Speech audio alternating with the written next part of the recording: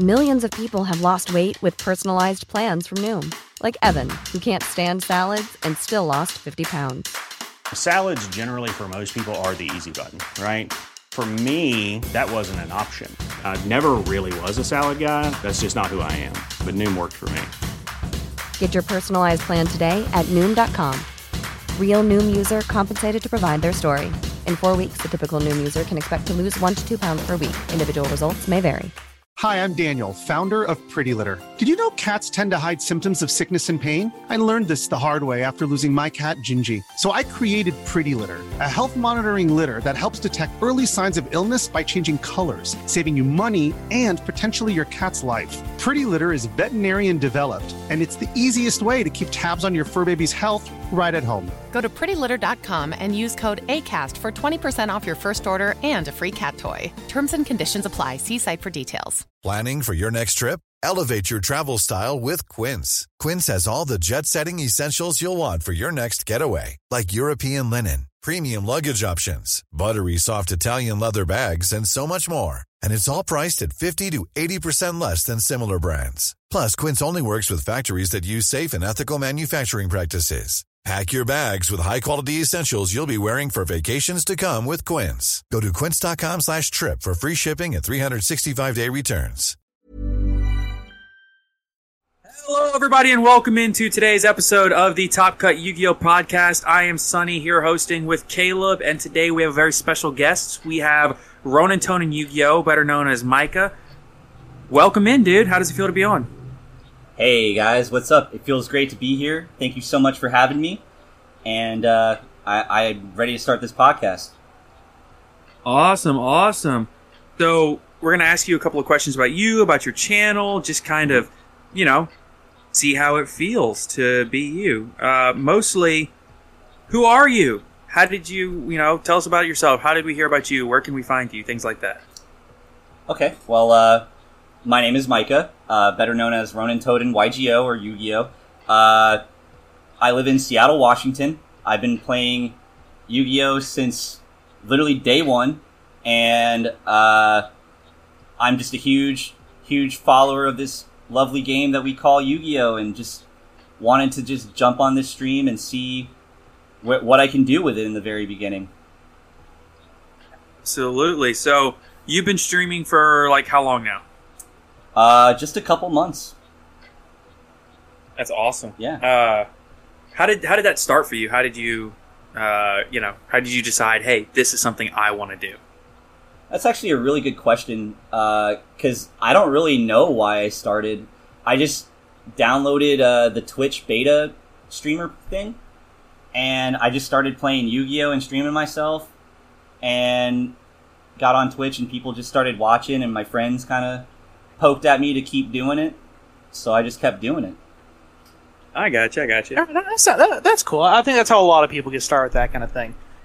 So I gotta know, have you gone to any tournaments, or have you had any tops, that kind of thing? Yeah, your experience with the game. Yeah, definitely. I've had a lot of tournament experience. I've been playing since day one. When I was about 12 years old, 2002. I want to say, and I played very mediocre, not that meta. I played Beast Down with Exodia in it before the GOAT ban list, and then I played Beast Down after that. Yeah, because Painful Choice and Card of Safe Return got you Exodia with the Mana Core of Darkness. Right, and then I love Beast Down because literally, Rescue Cat Last Will is just OTK. Rescue Cat was the back then. I mean, it still is. I love that card. Oh yeah. I mean, all the rescue animals except Hamster. Yeah, I actually really want Ferret to become super low-key underrated hype, and then boom, it just becomes an X amount of money card. All my first edition secrets also want that. So you said what decks I was playing and tournaments experience. I have been going to meta-based tournaments and playing in meta-based situations for the past 4 years. I started in 2000, maybe almost 5 years now, 2016, a girlfriend. That Okay, what format was that? That was Monarch format, the Monarch structure deck format. Okay. I had a girlfriend, and we were in Target one day, and I saw the Monarch deck, and I just said, no way. No way. Monarchs are back again. And before that, I mean, I still played off and on, but I took this really big break from, like, Mermails when they got really good, and then Tidal got hit, to, like, Pendulums. So, yeah, that's a huge time skip. And so I picked it up, and my girlfriend at the time was, like, online and looking at cards, and she's like, I like these Shaddoll cards. And so yeah. I just shook my head, and I'm like, this is why I quit. I remember this. This is why I took my break, because of that 2014-15 era. And so I just got back in it. I also got like Yosenjus, and I got Despots, and I still had the Mermail deck from my mom, and my mom mailed it out to me. It was crazy. That's awesome. Yeah, my mom has mailed me all of my cards that I had since childhood, including like my common swap dupes and Ronins.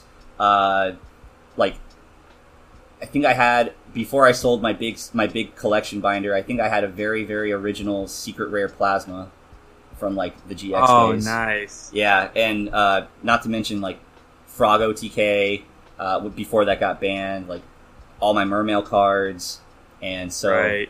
And then, so after that, I just started getting committed. I was like, you know what? I'm going to just actually get Mermails back in my life. And I've always loved Mermails. It's one of my favorite decks. And then Paleo Frog came along, and then it's just been those two since then, and then Plunder, and that's about it. Those are my top 3 decks that I've been playing for the past COVID year, at least. So right now you said it was Paleo, Plunder, I'm sorry, what was that third one? And Mermail. Mermail. Dude, that Mermail deck, people don't realize, that deck is still really good. Oh yeah, especially since they got Brio back. Yep. Yeah, I like that deck a lot. I love that you can still win without the extra deck in Mermails. You can just Megalo OTK. Like, yeah, literally. And oh yeah, Mooling Glacier, start ripping cards out of your opponent's hand. Like, that deck's still good. Yep. So, it's kind of funny, long-time listeners of the pod, I say long time, 3-week listeners of the pod will know that we actually took our break around that same time, right before Duelist Alliance dropped. It was, yeah, it's because Duelist Alliance dropped that summer, Shaddolls, Pendulums, all that. We dropped out the game right before that, in response to some stuff getting stolen, as well as some, the announcement of the Pendulums. We weren't big fans of the idea. And we just got back in last year. So your time playing from Monarch to now is a lot of the time that we didn't play at all. Mm-hmm. That's crazy. Yeah. So in that time, what's your favorite format, man? What was a format that just sticks out in your mind that you were like, I loved the game at this time? Oh, honestly, like if I have to go back in time and play any format, it's post GOAT all the way up to Dad format. Really? So just that entire GX era? That whole GX era is one of the best times of my life, but also like one of the weirdest times of my life. And man, it was just such an experience. That was probably my first Gladiator Beast was honestly my first real meta deck. Yeah. That's awesome. You know what's funny is I remember my very first regional. No, I take it back. No, my first. We don't talk about that one. My second regional. I played against a Glad Beast deck. Keep in mind, this is 2012, 2013? Yeah. Because you were at that tournament, Caleb. Yeah, I think Justin... Fiat? Yeah, I think that was it. I think Justin was there too. Yeah, he got first place. Yeah. Oh, the O-Fish incident. Yeah, he was playing Wind Up. That was Shockmaster format. No. It wasn't Wind Up. That was when he was playing Frogs. No. It was after that. Okay, yeah. It was either... He was either playing Shocklock Wind-Ups or he was playing Fire Fist. I think it was Wind-Ups, though. Because Wind-Ups are his favorite deck, and that's why. Because he got, like, first at a couple of regionals with it. Yeah. So... But yeah, I remember that. I played against a Glad Beast deck, and to this day, I don't know what he was doing, except things were going in and out very quickly. Yeah. And I beat him, and I don't quite know how or why. It was a long time ago, but... Yeah. Yeah, all I remember is the guy seemed like he was having a lot of fun, which is really the most important thing. That's awesome. Gladiator Beast is just so many different variants of that deck. You can play go first, you can play go second, you can play traps, you can play no traps, you can play Link variant, you can play Tri-Brigade. There's so many different ways to play that deck. Yeah, all the Glad Beasts are Beast Warrior, aren't they? Beast Warrior, Beast, there's like a fish, there's I want to say an aqua or a sea serpent, dinosaur, wing beast, like, there's a lot of them, though, are Tri-Brigade accessible. Cool. Tri-Brigade adjacent. Yeah. They're like they're the proto Tri-Brigade. Yeah. Pretty much. They're definitely pro Tri-Brigade. So, is that your favorite deck, or do you have a different one that stands out? Alright, so, if you guys don't know this by now, I'm a water player, and right. I strictly only usually bring waters to a regional, but I'll tell you, Gladiator Beast is that deck for me, where if I can go back to a format tournament and be like, hold up, we're playing in 2007? I'll be right back. You know what I mean? And I just turn around and I just whip it out. I have a 2011 Glad Beast format deck that I love too. Sorry for the language. No, you're good. Cool. It's just my bread and butter for my history in Yu-Gi-Oh! And I miss that deck so much. But, yeah, I know what you mean. I have a few decks that I miss it so much. Just, I mean, the one that sticks out to me is Geargia. Interesting. Yeah, dude, that deck, for some reason, I've always gravitated toward machine-based decks. Whether it be Geargia, whether it be Pure Machina, back when the structure decks first came out. Oh, yeah. Oh, dude, I love that deck. I would run limiter removals and Jinzos and just end Cyber Dragon, Ancient Gear Soldier, or whatever. Ooh. Dude, I love that deck. So, and then now... Oh my god, Earth Machine, yes. Yeah, I'm almost done putting Machina and Finitrack together, and I'm going to enjoy it. I've got like 3 different decks I'm putting together right now. But I call that the construction company deck. I call it... We started calling it MIT. Yeah. MIT. I like that. It's similar. Machina and Finitrack, but also, the Technology College, Massachusetts Institute of Technology. Yeah. Oh, yeah. Just because it sounds cool. I can't take credit for that, though. I don't know where I heard that. What are your favorite decks, though, besides Machina? Oh, well, let's see. My favorite deck, which I'm actually in the middle of constructing right now, because all the new support they have between when we got out and got back in, is Madolche. Yes. Candy Dot deck. Oh, yeah. I just always loved the way the deck played, how everything searched everything else. I'm only missing a couple more cards, and I can have the deck fully functional. It's gonna be great. Hilariously, we spent, I think, like 20 minutes at the end of the last pod talking all about our favorite decks and stuff. Shameless plug. Well, yeah, I mean, if we're talking about water, which is, that's me, I gotta go with Mermail and Paleo, but I'd also consider Plunder a water deck, even though it works around attributes. Yeah, but it basically is a water deck, yeah. let's be honest. But have you guys noticed I didn't say Necros? You know what? Yeah, I didn't notice it, but now that you say that... Yeah, I noticed. I just didn't want to bring it up. I just don't...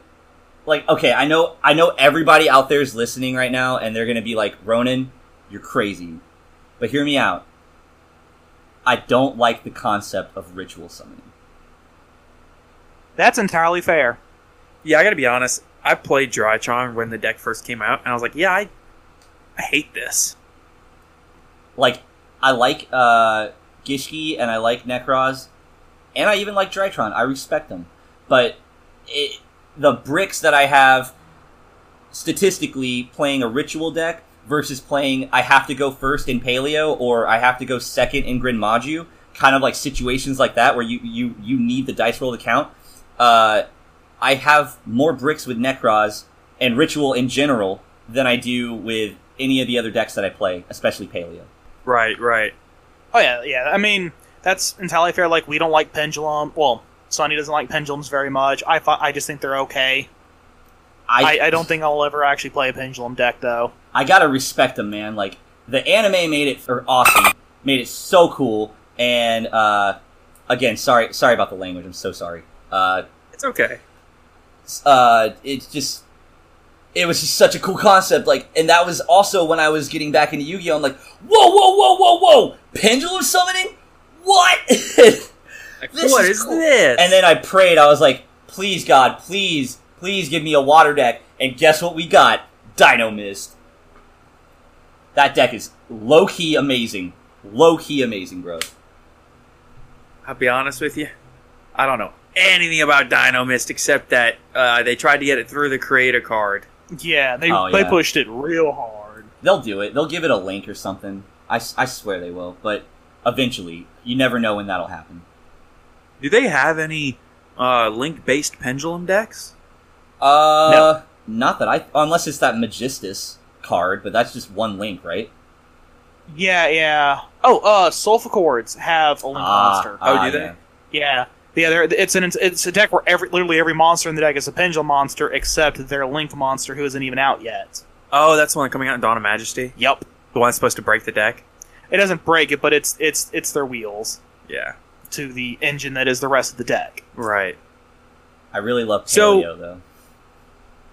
You know, I've never played against Paleo. I was watching some of the highlights and what we were actually originally going to talk about today, and we got so just enthralled with what we ended up going with. But the Chalice Line Monthly, put on by MBT, they had a Paleo deck get, I think, top 4 maybe that tournament. No, I think it was top 8. Regardless, it was really interesting to me to see it play in 2021. Oh yeah, in the the Paleos are also getting that new Link monster in Lightning Overdrive. So that's going to be cool for them, I think. I have mixed opinions on that card. A lot of mixed opinions. Yeah, that's entirely fair. We never needed it, and it requires 2 Paleos. So you have to use you have to get 2 Paleos on field. So instead of making Toad, you're making that, and then they get banished, right? So then you're having to be like, okay, well, am I going to have to play Imperial Iron Wall? Well, that means I can't banish Ronin. So you start going down these different paths, and you start realizing, like, maybe this isn't the best 3 of in a Paleo Frog deck, because it can, like, non-target remove a back row, but it doesn't negate anything. It doesn't really do much to the deck that it wasn't already doing. It just helps the back row a little bit out, but it ruins the Paleos in the banish. That's interesting. You see, this is exactly why we like to have people on the show, because we never would have thought of that. Yeah, we don't know too much about Paleos, so it never would have even occurred to us. So, Paleozoic Cambro roster, I'm just going to read the whole entire card out to you. There's one part of the card that I actually really, really, really love. Yeah. And let me just find that real quick. Doop. Alright, got it right here. So 2 Paleozoic monsters. Unaffected by other monster effects, as always, because they're Paleos. You can use only each of the following effects of Paleozoic Cambro roster once per turn. You can target 1 set card in the spell trap zone, sent to the grave. And if you do, set 1 Paleozoic trap directly from your deck. It could be activated this turn. If a set card you control would be destroyed by a card effect, you can banish this card from the field or graveyard instead. And it's just a 1200 attack, link 2. And the second part of that, where you get to set, that's great. But you have to target 1 set card in the spell and trap zone. And that could either be yours, or it could be theirs. But you're still having to rely on that, and you're still using your own resources, which is something Yu-Gi-Oh! Has really taught me about trap playing. You're really, really watching your resources playing traps. Right. So what's interesting, though, is it's not really like a mandatory auto include, and if you do include it, it's maybe like a tech 1-of for situational spots, right? Yes, and it could be cited out for, hypothetically, a super poly target or something, but that just depends on if you're looking for control or if your opponent is a threat. Right. Interesting. So I do want to transition a little bit into our main topic, and I feel like our last question here actually does transition us in, which is, let's talk a little bit about the current format. Mainly, how do you feel about it? What are your feelings from the perspective of, whether somebody's a budget player or whether somebody's a non-budget player, mainly competitive? How do your opinion on the current format, how it sits? Are we talking about like literally a couple days before Lightning Overdrive, or are we talking about when Lightning Overdrive comes out? Probably when Lightning Overdrive comes out, because this podcast is actually going to air day of release. Yeah. Perfect. Well, I think Lightning Overdrive is definitely going to change the game up a little bit. I think that format is going to be pretty fun for me, because not only do I get the Paleo Link, but I get the Plunder Crow. So there's that.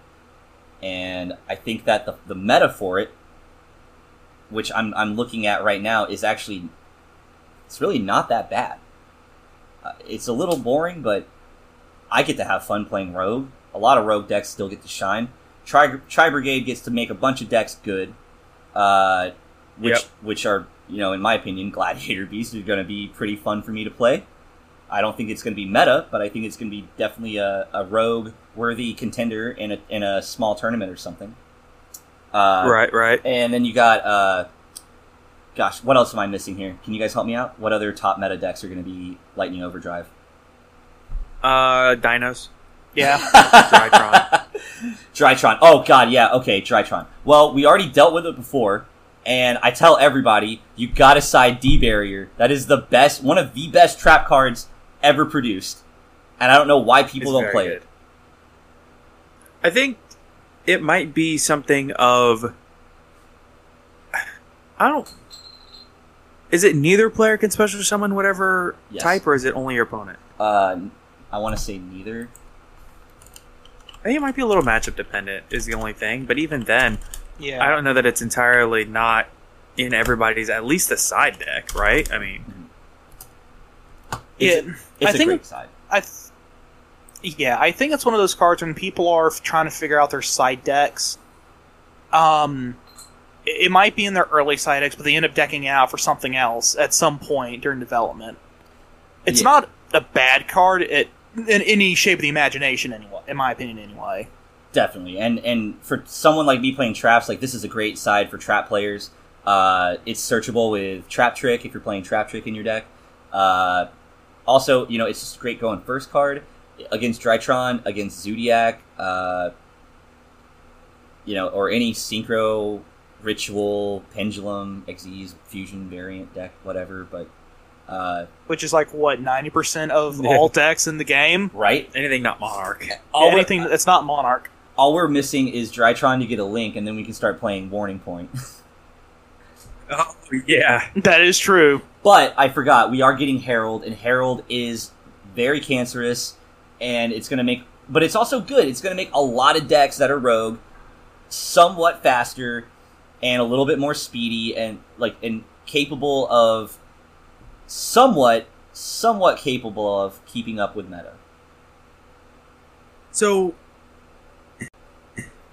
just to transition a little bit, the main thing that I was hoping to talk about today was, in this current format, in this June 2021 time, which we have about a month until, if somebody's listening to this in the future, we have about a month from now until the July 1st ban list, well, whatever day it comes out, we're basically heading into ban list season.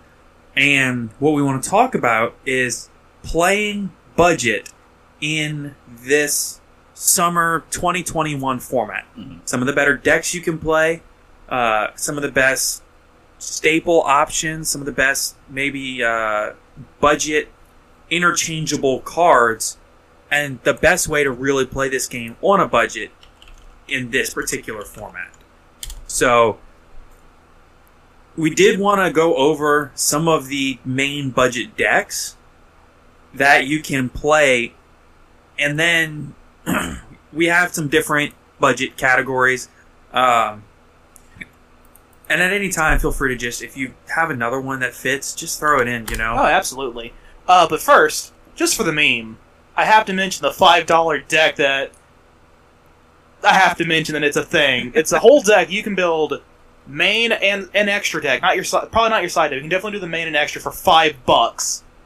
And it's basically appliancers with Waking the Dragon and Beals. You can double the deck cost by replacing Beals with Raid Raptor Ultimate Falcon as another Waking the Dragon target. Okay. Which is hilarious.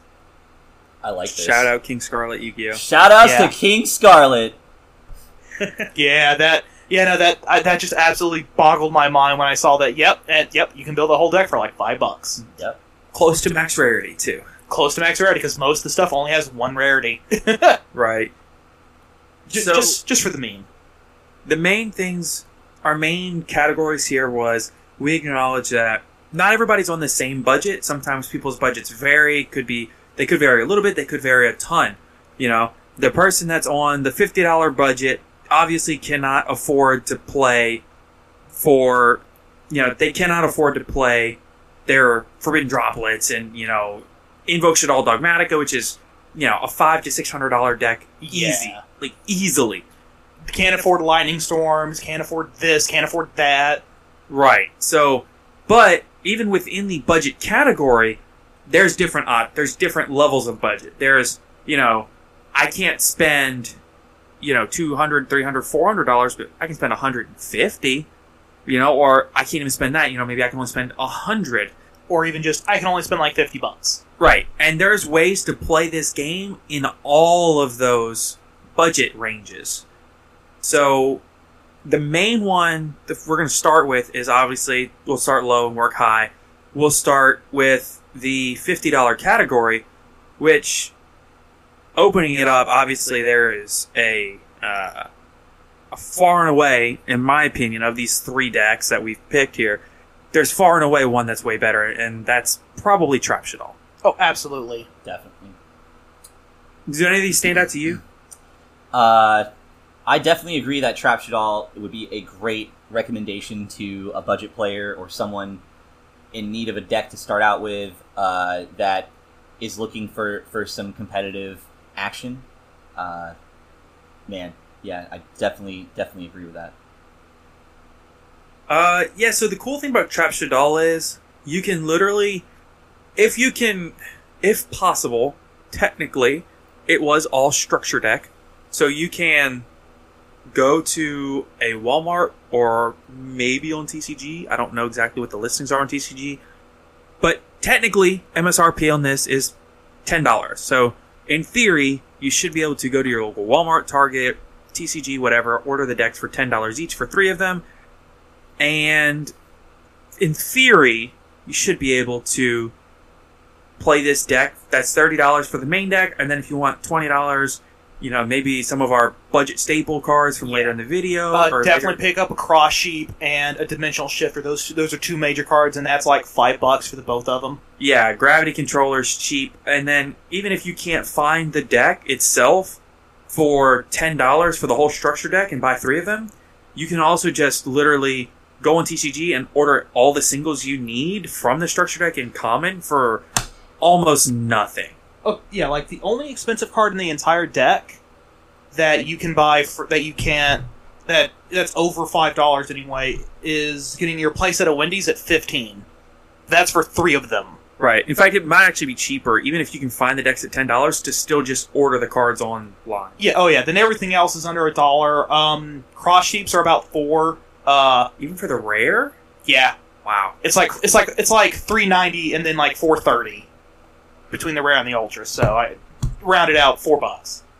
Gravity Controller, another really important card, is only about 50 cents. Super dirt cheap. Let's see. Yeah, that's about it. Then you could spend that extra $20 that you saved or however much you saved and go get some of the other staple stuff. I don't recommend picking up DD Crow because with Ariel, it's just triple DD Crow. Yeah, maybe not the best option to take into the deck, but if you go that route. Yeah. Was there any deck you wanted to talk about, Micah? For budget under 50? Yeah. Ha! Yes! Paleo Frog! I figured. Tell us a little bit about that deck and how it works. Well, first off, you're going to have to buy very, low rarity stuff. So, sorry to those who are the rare hunters, if you will, we love this deck because it is by far, in my opinion, the best trap deck that you can possibly play. And by that I mean it's all the traps are searchable by Trap Trick, which has a common printing, I believe, in a structure deck. Yep. Yeah, and all the frogs work together with the Paleos as well. Paleos are level 2 Aqua. Paleos are unaffected by monster effects, but they're considered normal monsters. And this is different. I gotta say this. This is different than playing with Eldritch, because Eldritch are still considered traps. And now, when you're playing something like Amazement, it works great with Paleo in the new meta coming up.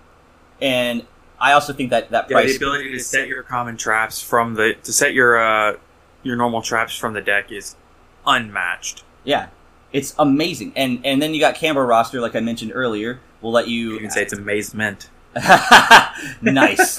Canberra roster helps set and everything and activate. It's kind of like a mini Trap Trick, if you will, without having to banish your own copy.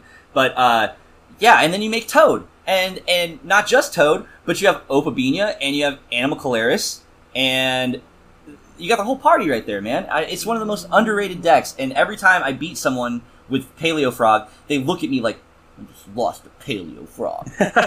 I think the most expensive card in that deck is probably Totally Awesome, which now it's got the rare printing is like, what, $4? Yeah, $4 to $5 for $4 to $5. Yeah, and even then, I assume it's a case if you don't need it. Is it like a 3 of, or you don't absolutely need it, but it's great to have? It's a 3 of, in my opinion. You can play it at 2 if you were really trying to, if you couldn't get it, if you're like, oh man, I only got 2. I'm gonna let that be your excuse, but I'm gonna give you my 3rd one to borrow for the tournament if you're playing frogs and I'm not, because I want you to play 3 freaking frogs. Fair enough. So, outside of the Toad, I don't think there's really a card over $5 in the entire deck between common printing, structure deck printings, and things like that, right? Sorry, can you repeat that question again? I said, I don't think there's really a card in the deck that's over like $4 or $5 outside of Toad itself, right? I don't believe so. I think all the frogs are reasonably priced except for Ronin Tonin. Let me pull that up real quick. I believe Ronin Tonin, as we speak, its highest rarity is $15, but its lowest rarity is like $1.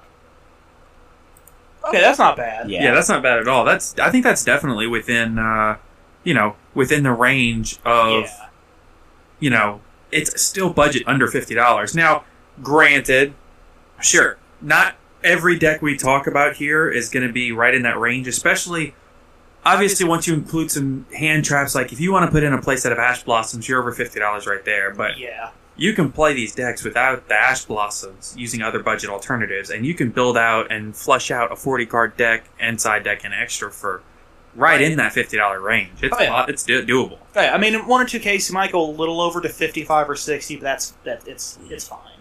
Right. The other deck that I wanted to talk about that I've actually played against in tournaments recently is PK Fire, and even to a certain extent, you have, is it Trap Burning Abyss? Yeah. It's like Trap Burning Abyss, and then PK Fire, which is Phantom Knight Burning Abyss. Right. Where it kind of combines the Burning Abyss stuff with the Phantom Knight stuff, because they're all level 3 dark monsters. So it kind of flows them together. They kind of flow into each other great. Right. Burning Abyss is whole shtick with their trap cards.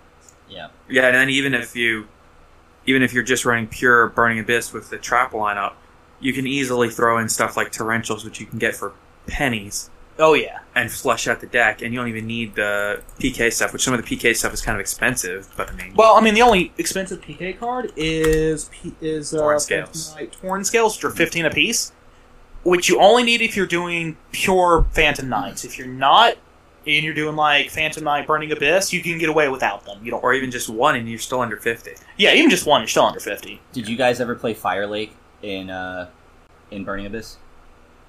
No. I've never played Burning Abyss personally, In fact, I've only played against the deck a few times because we weren't in the game. We left the game right before that deck released. So we, for the last 5 years that deck's been topping and stuff, we just haven't been in the game. Yeah.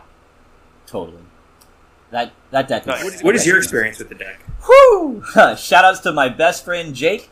He is one of my best friends out here, and he plays Burning Abyss and Phantom Knights and PK Fire.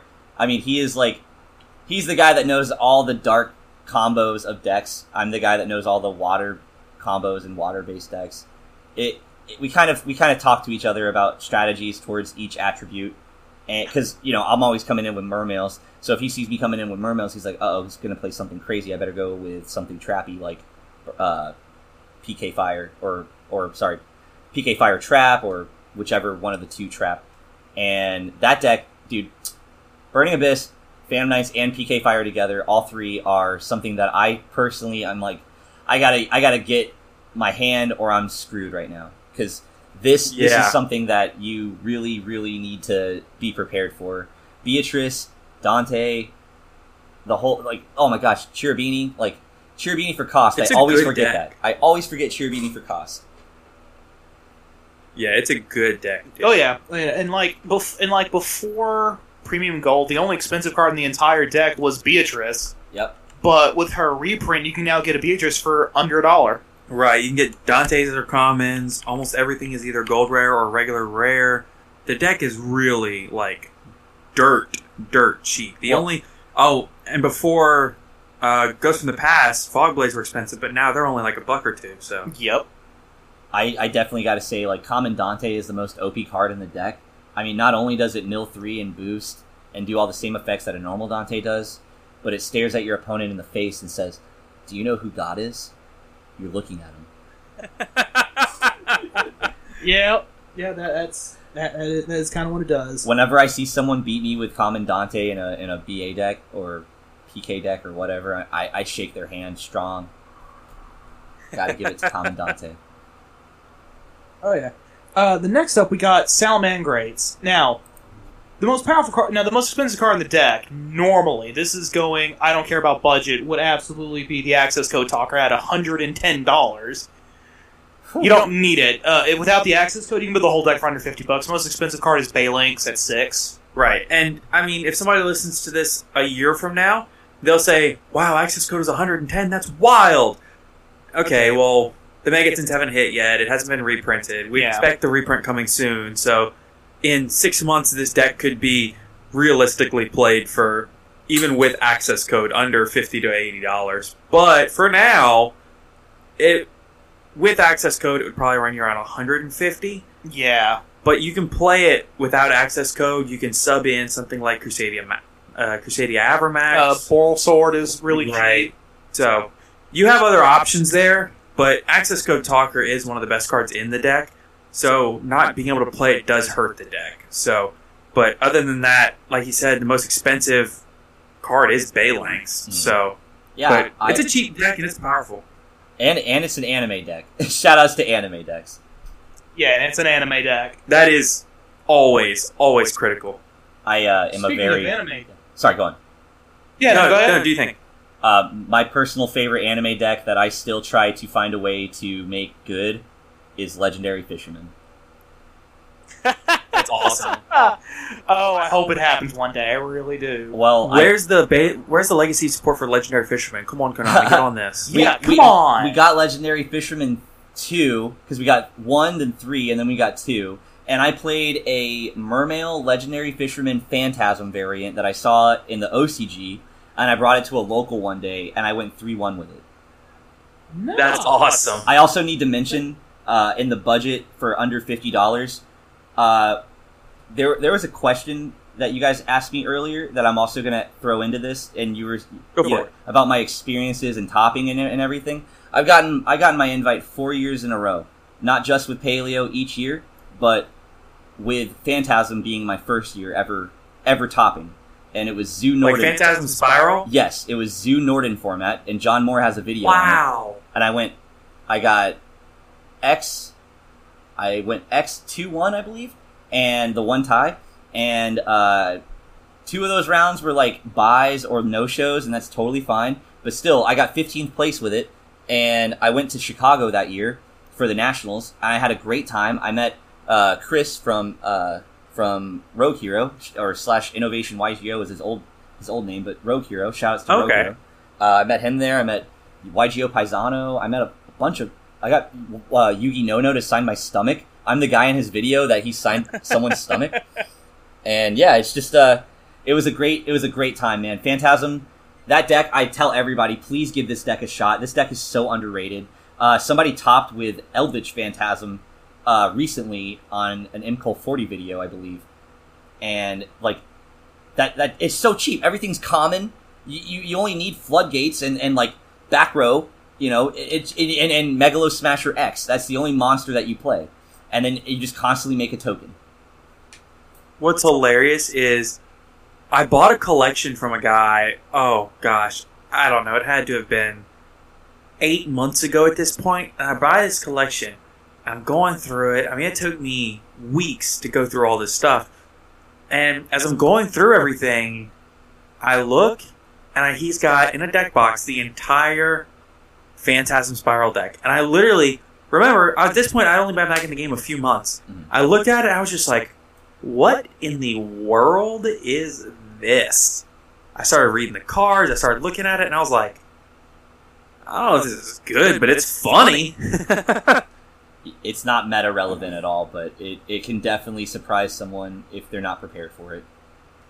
And the ability to run things like Skill Drain just cannot be understated.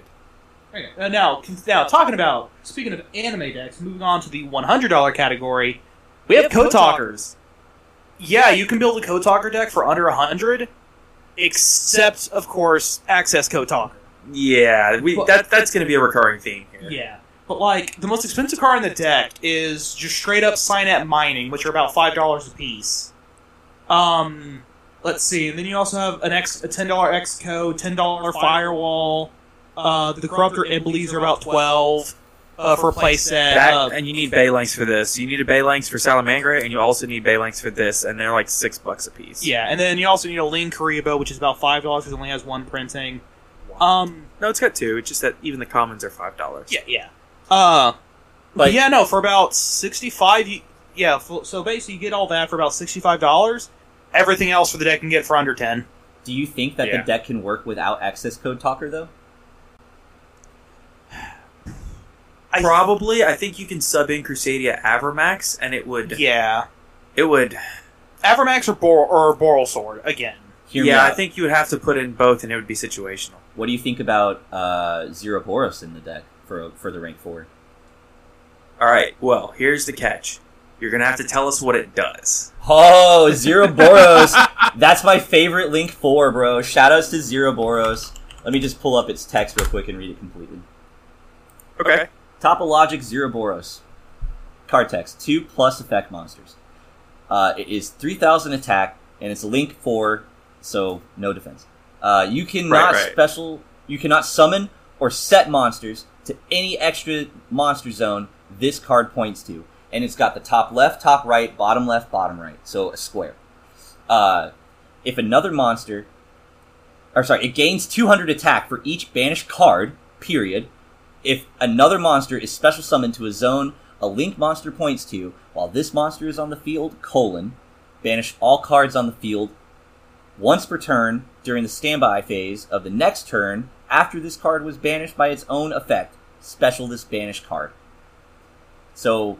I'm just gonna put it in paleo text. Link 4 into Topologic Zero Boros, okay, in my left zone, let's say, and I have no other monsters on field. Then I special summon Ronin Totem by banishing Dupe Frog for cost. Ronin Totem lands on the bottom right corner of Topologic Zero Boros zone, and the whole board is freaking wiped. And not only that, he comes back. Let's say your opponent doesn't get anything. He comes back and blows up, and gets 200 plus. So for each banish. So he's basically a Grin Maju and a board wiper and a constant revival. That's pretty good. Yeah. Oh, yeah, no, that's while you were explaining the effect, I actually went on TCG Player real quick. You can get them for under $1. You can get them for under a quarter, like 20 cents. Here's one for 38. Dirt cheap card. You might actually have it in your bulk if you bought the Structure Deck Rocket Revolt. Yeah, because it was in there. It's also in Battles of Legend Armageddon. Both times it was an Ultra. And what's awesome about Paleos is you can special summon a Paleo to one of the zones, and the Paleos are unaffected by monster effects, so they're going to stay, and everything else is going to be destroyed. Wow, that's... Yeah. I don't... Just like Zeus. I don't exactly know if it's like super duper playable in Code Talkers specifically, but it's always an option, right? Because the beautiful part about having that flexibility is that if you wanted to, I think the deck's really hard to play without Access Code Talker. It just is. Oh yeah, because Access Code has a lot of interactions with the other Code Talkers. Yeah, and then also there's a spell card whose name escapes me at the moment that interacts with Code Talkers as well. Are you talking about the one with all of them on it? The secret rare one? Yeah. Yeah. And then there's the Code Talker trap card. Mm-hmm. Yeah, I think that it's playable without it, but that said, the deck's better with it, of course. But if you're not playing it, you can play something like Topologic Ouroboros, something like Boral Sword, whatever. You can play one of these cards and still, or you can even play 2 or 3 out of those, depending on your extra deck space and tightness, because the deck can easily link climb into something like that. So, I mean, the beauty of it is, as long as your extra deck accommodates it, you can play multiple of these Link 4s and kind of adjust your game plan accordingly to whatever situation is happening. Oh, so, now, the next one is one that is very near and dear to my heart, which is Fluffle. So, people that have followed the Chalice Line monthly or follow MBT really closely might already know about this. Some people might be hearing about this for the first time. This is a deck that it released, I believe, firstly in like 2015, 2016. It was waiting on some support cards for a really long time. It started out as an anime archetype in the Zexal anime. Wait, really? Yeah. Okay. So like the Zexal anime starts out with the main character at the school. This other dude who was pretty much just the exact same person as the people who the guy who used Morphotronics from 5Ds. Oh my god, that is that guy! Design. Whoa, that is that guy! That's the same design!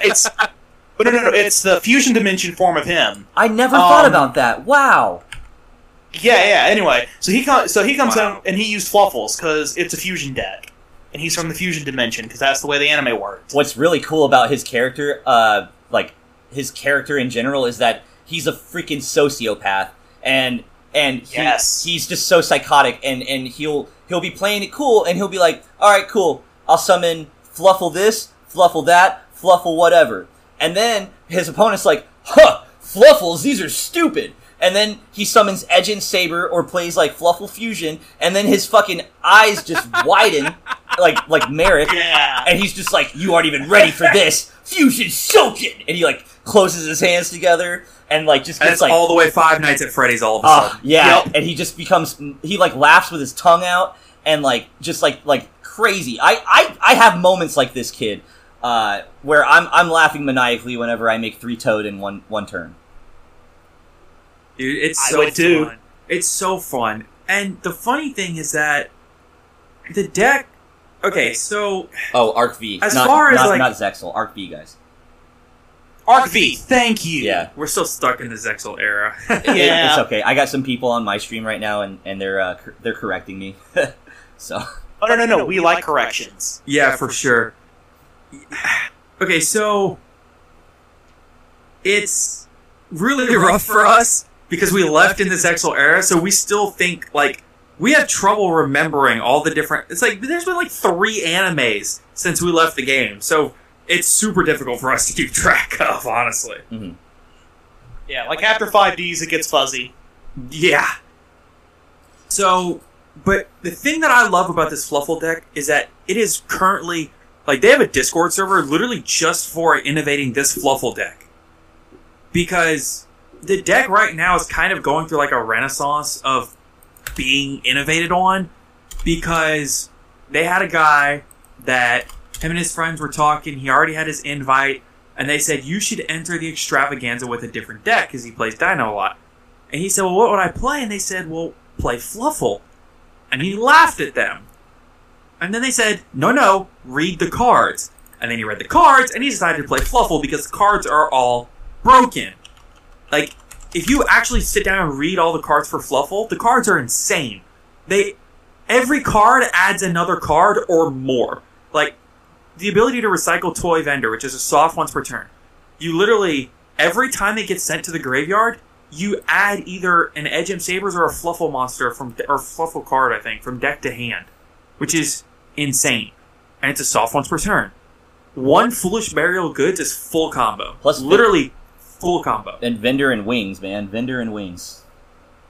Yes, being able to recycle Wings, just the ability to Vendor, send, the ability to send Wings to the graveyard, banish Wings and another Fluffle, draw a card, send Vendor, draw another card, get a search off Vendor.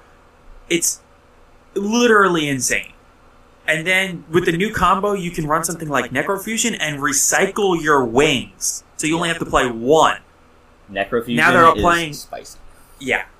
Oh yeah, it's good. And like the only expensive cards out of the entire deck, you spend about $50 on your playset of Penguin, your Fluffle Octopus, and your Fright for Kraken. You spend about $50 on that, and then you can get everything else for what? Pennies. Because they all have multiple printings, all at common. Just that those cards only have one printing, and I think Penguin and Octopus are currently undergoing a weird buyout situation right now as well. That's the only reason that those cards are expensive. Octopus was pennies. It was like a 20-cent card. Now it's like an $8 card. Penguin was the same way. It was like 50 cents. You know why? Now it's like $7-8. You know why? Yeah, because it got top 4 and top 16 at the Jocelyn Monthly, and it came within 2 places of topping the last Extravaganza. Even better. Are you ready for this? I'm ready. Let's go. Let's hear it. Rank 4 into Bahamut Shark. Bahamut Shark effect. Xyz Toad. Summon Toad. Yup. That's only like we did a small part of how broken the deck is. That's only a small part of how broken the deck is. Like, it's insane. It's just a thing that they can do. Yeah, which is an insane thing that they can do. And for those of you who don't know, Bahamut Shark's only about a $5 card. Yeah. So you pay $5 for the Bahamut Shark, $4 or $5 for a Toad, and then what did we say, like $40, $50 for the rest of the Fluffle engine? Yeah, outside of the Octopus, Penguin, and Kraken. Even better. Yeah, so go ahead. You can play Barnyard. Have you guys ever heard of Barnyard? No, what is that? It is Fluffle, B.A. Shaddoll. That sounds like fun. That sounds like a lot of fun. It is amazing. Shout outs to Sam Cox and Team Bropire. Shout outs to Yugi No.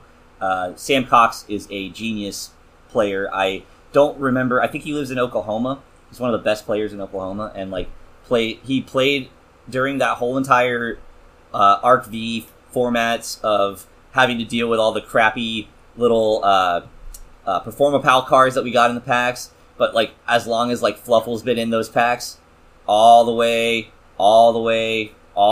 until, gosh, I want to say until Link format, he was playing something similar to that. He was playing Barnyard or just Fluffle in general. Fluffle don't even have a Link, and they're still freaking amazing. I love that deck. Dude, that deck is awesome. My favorite thing is that, so I never thought about it, but one of the new innovations that's just come out in the last week, I mean, this is really new for the deck, is they have a combo where they go through whatever the combo is, their line that they go through, which I actually, hilariously, I have the deck sitting on my desk 3 feet from me built, and I haven't learned the combos yet. But they'll go through using Lilith, Lady of Lament, to search Necrofusion if they didn't hard draw it. What? They'll pile up their... Yes. They will pile up... They use the Pendulum monster, Fright for Meister, to search Lilith, Lady of Lament. They'll load up their graveyard with all the with all the Fluffles and Edge Imps that they need. And their end board is really unassuming. It's like a 3-negate Appaloosa, an Artifact Dagda, and 2 set cards. That's the amazing. thing is, here's the hilarious part. Oh, and a Cross Sheep and a Dag. No, it's not even a Dagda. It's just an Appaloosa, a Cross Sheep, and, hilariously, 2 set cards. And the 2 set cards every time are Necrofusion and an Artifact Scythe. And what you do is you Necrofusion, go into a Tiger, you can pop like 5. Yes! And then you pop your Scythe, yes! And you lock them out. Bro, dude, that's what I do with Mermails, basically. Yep. Oh, yeah, man. It's great. And then you could even link, you could link into Needle Fiber in Fluffle somehow. I've seen it. And then you can go into TG Wonder Magician, pop your Scythe, and then boom, Scythe comes out. Wait, is one of them a tuner?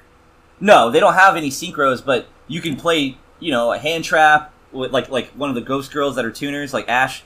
I think Ash is the only tuner. Oh, yeah. Okay, yeah. Dang, I never even thought about that. Yeah, and I play that all the time. When I play Dagda in Mermails and I can't get to Dagda, then I just go into TG Wonder Magician.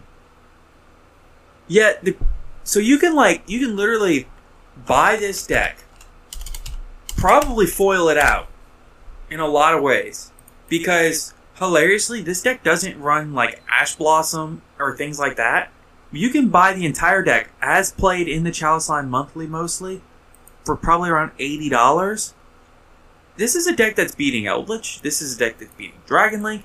This is a deck that's beating some really good Tier 1 decks, because guess what?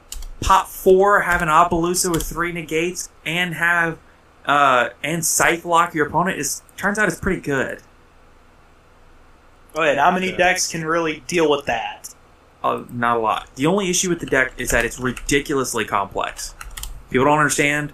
You will get decision paralysis from this deck, because every opening hand, you have 800 million lines of play. Literally. Because every card does something else. It all searches out another... Every card searches. So when you have every card searching, you have to think about which cards to search at every junction. Which card's better? Which card's better in this situation? Which card's better in this situation? Do I have I baited the Ash Blossom yet? Do I want to go for this search or that? It's insane. Having Fright for Patchwork, having Edge Imp Chain, having Toy Vendor constantly searching and recycling. It really is a busted deck. It's broken, and it's good. It's got its weaknesses, but it's good. Well, I mean, what deck doesn't have its weaknesses? Yeah, but I am in Ronan's streaming right now. I'm in Micah's stream, and dude made a good point. Deck dies to troll. I mean, it dies hard to troll. Oh yeah. But that's just one of those things you got to keep in mind when playing the deck. Yeah. So better have that call by the Graven Hand. Right. Yep. So the last deck we have listed here for under $100 is actually Prank Kids. Yeah, it's like right in there in that $100 range. Oh yeah.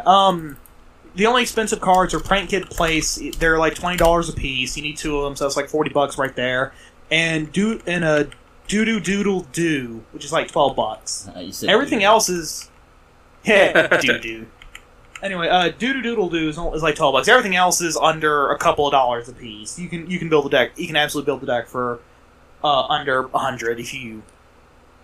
Or right in that range. Obviously, like a lot of them play like access code and stuff. And sure, if you want to play the access code, kind of defeats the purpose of what we're talking about here. But yes, you can do it. Oh yeah. Oh yeah, or any of those other cards we recommended be replaced for access code if you're trying to stick to a budget. It's also, again, Boral Sword. Right. Zero Boros, as Micah pointed out. So another great card to keep in mind. Stuff like that. Do you have any experience with that deck? Oh yeah, I do. Okay, so I'm gonna tell a quick story real quick, and I am not gonna give any names, because I don't want them to hear and be like, "Yo, why'd you tell this story, bro?" So all I'm gonna say is, The best player in Washington, in Seattle, Washington at least, the best player. He knows who he is. He's got a very, very big ego to back it up. And I love the guy to death. Okay, there's no disrespect to this guy. He does have a way of getting angry when he's losing, and he does have a way of sharking, cheating, not cheating, soft cheating, and just a very not great reputation in the card game community. But he's a good guy, and I have mad respects for him. Anyways, so my buddy Drew went to this tournament at my local. It was an OTS, or it was a box tournament, or a case tournament. I don't remember. I think it was a case tournament. Either way, the best player in Seattle was there. All of his friends were there. I was not there. From what I heard from multiple accounts, basically this dude was playing the best deck at the time, which I believe was Thunder Dragon, and in this format.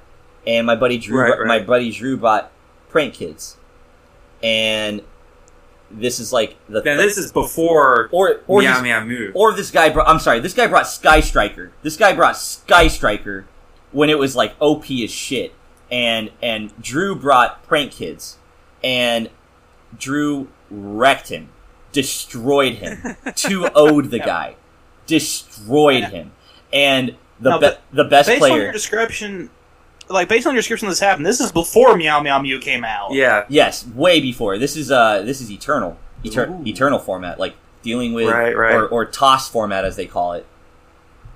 I love that name, by the way. Yeah, shout outs to Thunder Dragon, Orcus, Sky Striker, toss format. And Salad. And Salad, yes. So toss. So basically, my buddy Drew beat the best player in Seattle 2-0 with Prank Kids. Had to deal with all of his soft cheating, all of his you can't do that, or oh yeah, my card can do that, or the whole getting antsy towards time of the round, slow playing, like it's a big thing in competitive, man. I don't know why, but people really love to play like that, and so basically he wouldn't shake his hand. He was completely rude, and he said, "You're not even gonna make it past the first round at Nationals." And Drew was like, "I'm not even going to go to Nationals, bro." He got his invite and everything that day, and he's not even going to go to Nationals. Wow, that's funny. It was an OTS. Okay, it was an OTS. Yes, I'm sorry. But again, I was not there that day, so I can't give you the full-on detail. But that is the story that is going around the shop and the city, and it's amazing. I love that story. It's one of the best stories to ever tell about Seattle.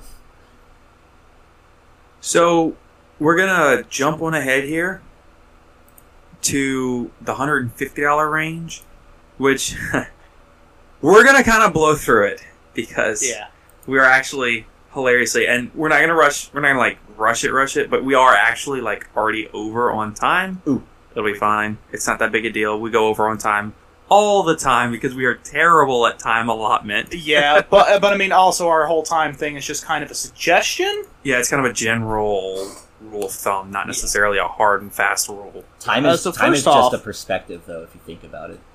Exactly. Yeah, exactly. All right, so first off, $150. It's literally just take the Salamangreat stuff, buy access code. Bam, $150 spent, you got a deck. Literally, just the same deck, just add access code, and you're right at that $150 mark. Yeah.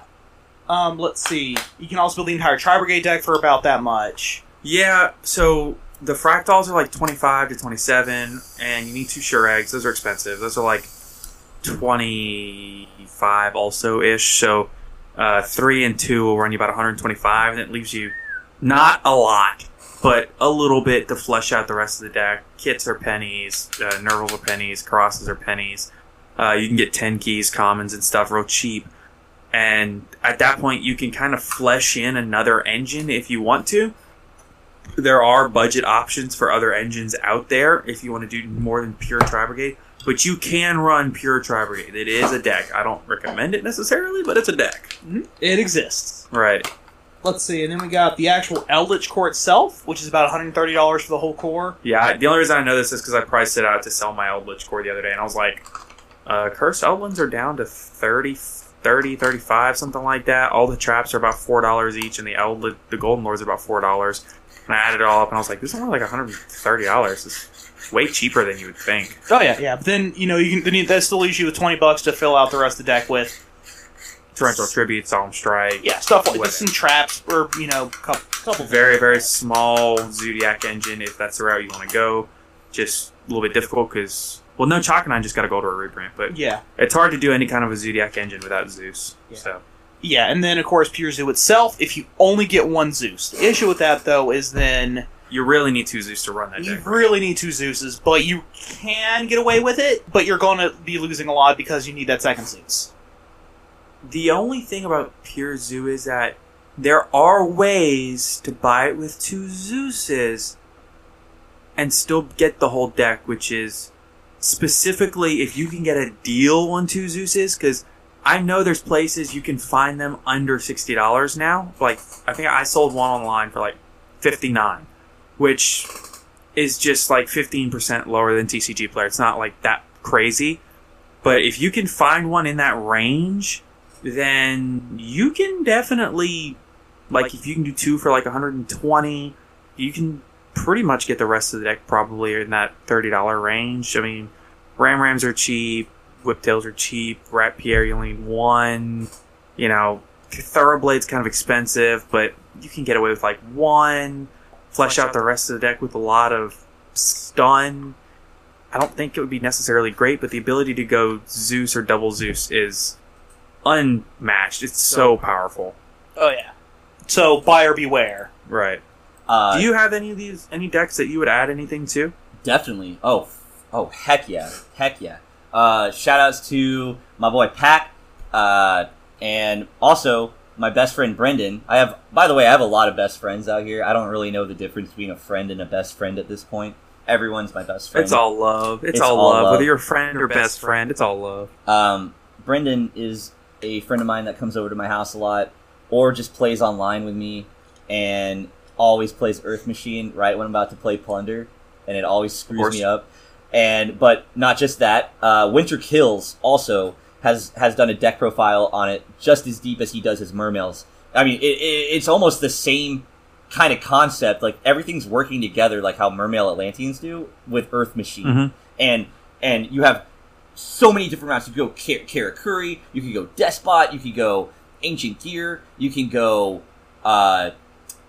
Super Heavy Samurai. And I know what I'm saying right now sounds like really whack and wild, but all I'm saying is Machina and Infinitrack go with any other Earth deck that you want to play. But Machina and Infinitrack, for $150, you can build a good deck of that. I bet you could put 2 Zeuses in there too. I bet. You could probably get close. I know the Harvesters are like 15-ish. Well, if we past play with Harvesters, I know Libe is cheap now. Yeah, we got a reprint recently. Are we just talking about the core, or are we talking about like vortexes and everything too, or like, or are we talking about like? We have vortexes. I'm sorry. I mean, lightning vortex and like droplet and everything for 150. Like, we're not throwing any of those in there. Are we just talking about like the core for Machina and Infinitrack? So specifically for MIT, like a lot of these decks, even if you wanted to build the entire thing, main, extra, and side, you could build them for under 150. But you got to remember that even with something like, something like Trap Shadal, sure, you can build it for under $50, but you got to understand, like, you're not going to have like 3 Ash Blossom in there. You can build Prank Kids for under 100, but you're not going to have your access code. You can build, an Eldritch core deck, but you're not going to have, you can flesh it out with other options. So I would say that MIT, even fleshed out 100%, is not, you can build it under 150 without having the super high-end stuff, Definitely. And yeah, you can still do that with MIT. You can still do that. Yeah, I think so too. I mean, yeah. Now, personally, I've got Droplet in mind, but that's because I'm wild. Nice. Got that forbidden drip. Yeah, I spent entirely too much money on that card, but we're not going to talk about that. Oh yeah. But yeah. Like as far as I know, the most expensive card in MIT is the Harvesters, like 15 a pop, like Sonny said. Now I got to pull out the deck and look through it and see what's actually expensive in here. 'Cause I don't even know anymore, bro. As we're talking about pricing, I got a guy in my chat named Auberton _YT, and he goes, "Why is everything in America so expensive? Out here, the whole core of Europe is like $50." I'm just shaking my head. Are you serious? But think about it, dude. Think about it. You're also paying for shipping. You're also paying for the difference between the euro versus the dollar. So, like, I feel like if you just need it, just go to your local store and just buy the deck. Support your local store. I feel that, and there is an enormous amount of truth to that. I think part of what you have to remember, though, and this is so critical, and people think I'm crazy when I say this, the European market and the South American market versus the North American market is completely different. It's a joke. And it's almost entirely because of round after round after round of stimulus checks causing huge buyouts in the American market. I'm not saying that they haven't gotten government aid or government assistance through the coronavirus pandemic in the European countries, but I'll be honest, I don't know that the stimmy checks have caused the buyouts like they have over here. I mean, everything is like triple in price over here. Oh yeah. I'm looking through this deck, and even like urgent schedules are like $5-6. You've got things like, I think heavy forwards are, I want to say like $6-7. Yeah. Things like that. But the metal crunchers, those are expensive. Those are like $20 a piece. Yeah, the Machina metal crunchers. Those are expensive. You can still. I'm pretty sure if you substituted some typical staples for some very cheaper staples, and maybe like took out. They're down to 11. I'm sorry. Took out a copy of something and replaced it with a cheaper version of it from a different like text of some kind. Maybe throw some MSTs in there instead of Vortex or like whatever. Like yeah, you can totally do that. Yeah, I think you can do it in specifically that deck, because like metal crunchers are at $11 a piece, plus the say you run 2 Leaps, those are like $6-7 for the reprint version. That's like the only expensive-ish card in the extra deck. You've got the Harvesters are like 10 to 15 each. Yeah, I think that deck's definitely realistically buildable, even like complete pretty much for right at that $150 mark. That's a great observation. I didn't even think about that when we were doing show notes. Yeah, that's why I'm here. Oh yeah, but yeah, that's why we. Yeah, I mean, that's why we have people come on the show, because then they bring up stuff like that. Absolutely. You have any other decks you want to throw in? Yeah, I got a couple.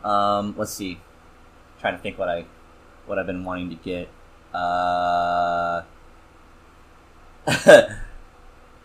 Infernoble.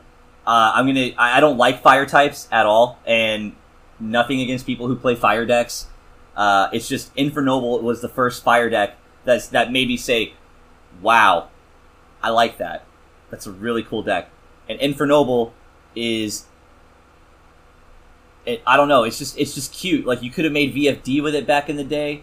You could have, now you can make a whole bunch of different things. There's an Auroradon combo with like Despots and stuff. That deck is still really versatile. Yeah, it's got a huge ceiling. Also, for $150 or even under, I'm just gonna throw some more out there. Mystic Mine, which I also don't like. I also don't like Altergeist, but play Altergeist if you want to try out some trap decks. And Mermail. I mean, Mermail for $150 can get you pretty far if you don't mind low rarity. If you don't mind, maybe some water spam instead of like link spam, and like, there's a whole different option for that. And then finally, I just want to say, shout outs to, gosh, I just lost it. Yeah, shout outs to Appliancers again. Just play Appliancer. I play it for fun on my stream, and I just gotta say, like, for $5, man, like, just to go back to that is by far the best option for anybody in Yu-Gi-Oh! $5. What are you gonna lose? $5. Okay, cool. $10, like I said, $10 if you get the Ultimate Falcon instead of the Beals. There you go. $20, and you got some crazy spicy tech that Uncle Mikey over here is gonna bring you.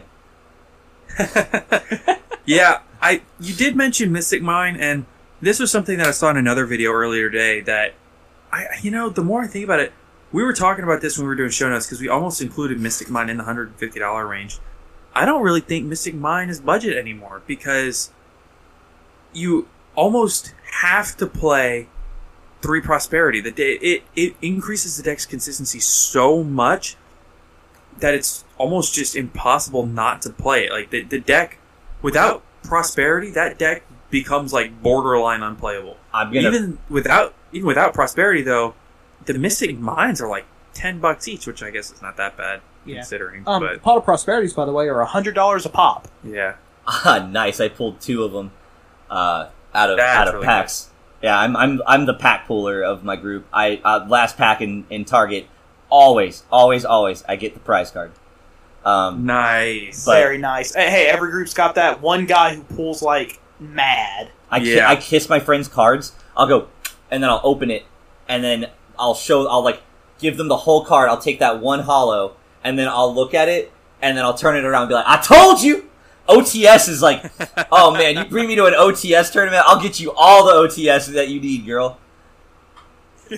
What's hilarious is the only time I ever have just insane pack luck. And it's every time. It's not sometimes. It's not every other time. Every time I go to any kind of like main event, like a regional, a YCS, whatever. I've been to several regionals. I've been to one YCS. I never fail to pull insane. I remember my first regional, I pulled a Ghost Rare. I've pulled $50 secrets.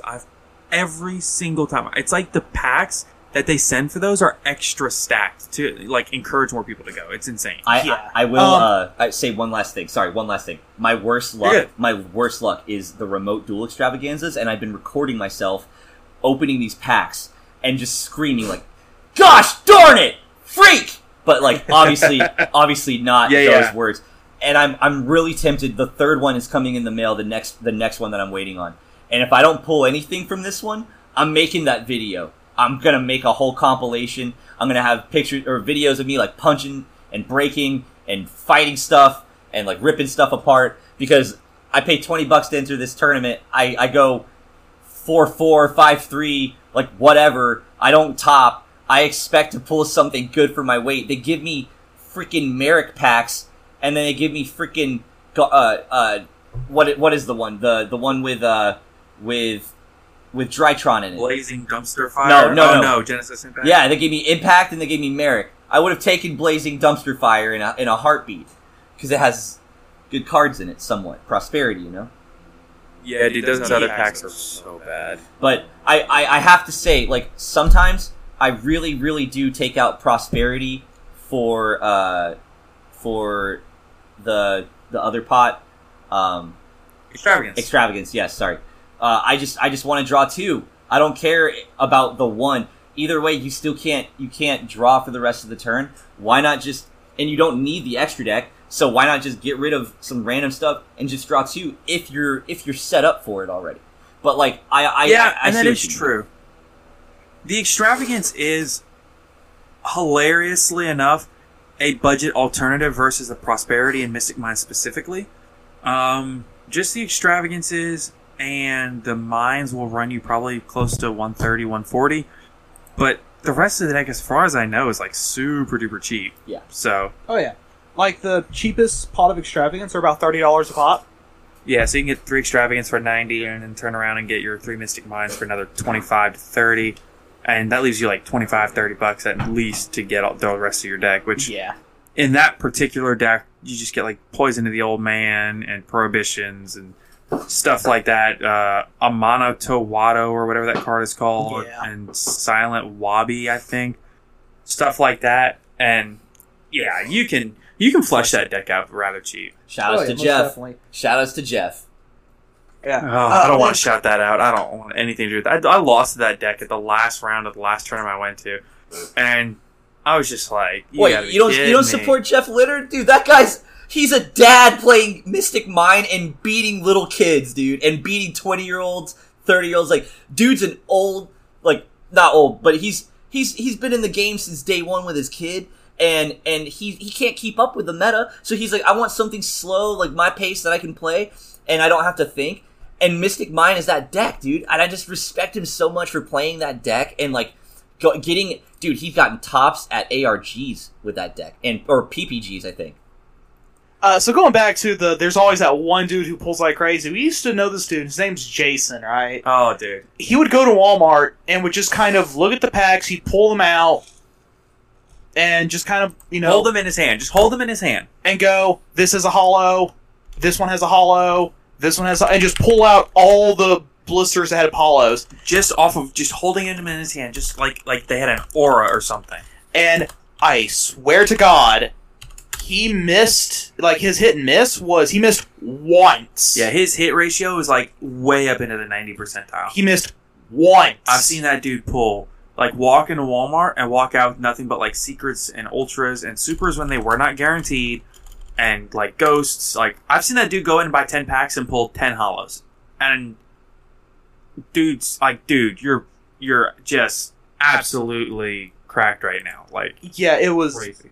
It was ridiculous. So, but moving on real quick. So, planning for your next trip? Elevate your travel style with Quince. Quince has all the jet-setting essentials you'll want for your next getaway, like European linen, premium luggage options, buttery soft Italian leather bags, and so much more. And is all priced at 50 to 80% less than similar brands. Plus, Quince only works with factories that use safe and ethical manufacturing practices. Pack your bags with high-quality essentials you'll be wearing for vacations to come with Quince. Go to quince.com/pack for free shipping and 365-day returns. Hi, I'm Daniel, founder of Pretty Litter. Cats and cat owners deserve better than any old-fashioned litter. That's why I teamed up with scientists and veterinarians to create Pretty Litter. Its innovative crystal formula has superior odor control and weighs up to 80% less than clay litter. Pretty Litter even monitors health by changing colors to help detect early signs of potential illness. It's the world's smartest kitty litter. Go to prettylitter.com and use code ACAST for 20% off your first order and a free cat toy. Terms and conditions apply. See site for details. Even when we're on a budget, we still deserve nice things. Quince is a place to scoop up stunning high-end goods for 50 to 80% less than similar brands. They have buttery soft cashmere sweaters starting at $50, luxurious Italian leather bags, and so much more. Plus, Quince only works with factories that use safe, ethical, and responsible manufacturing. Get the high-end goods you'll love without the high price tag with Quince. Go to quince.com/style for free shipping and 365-day returns.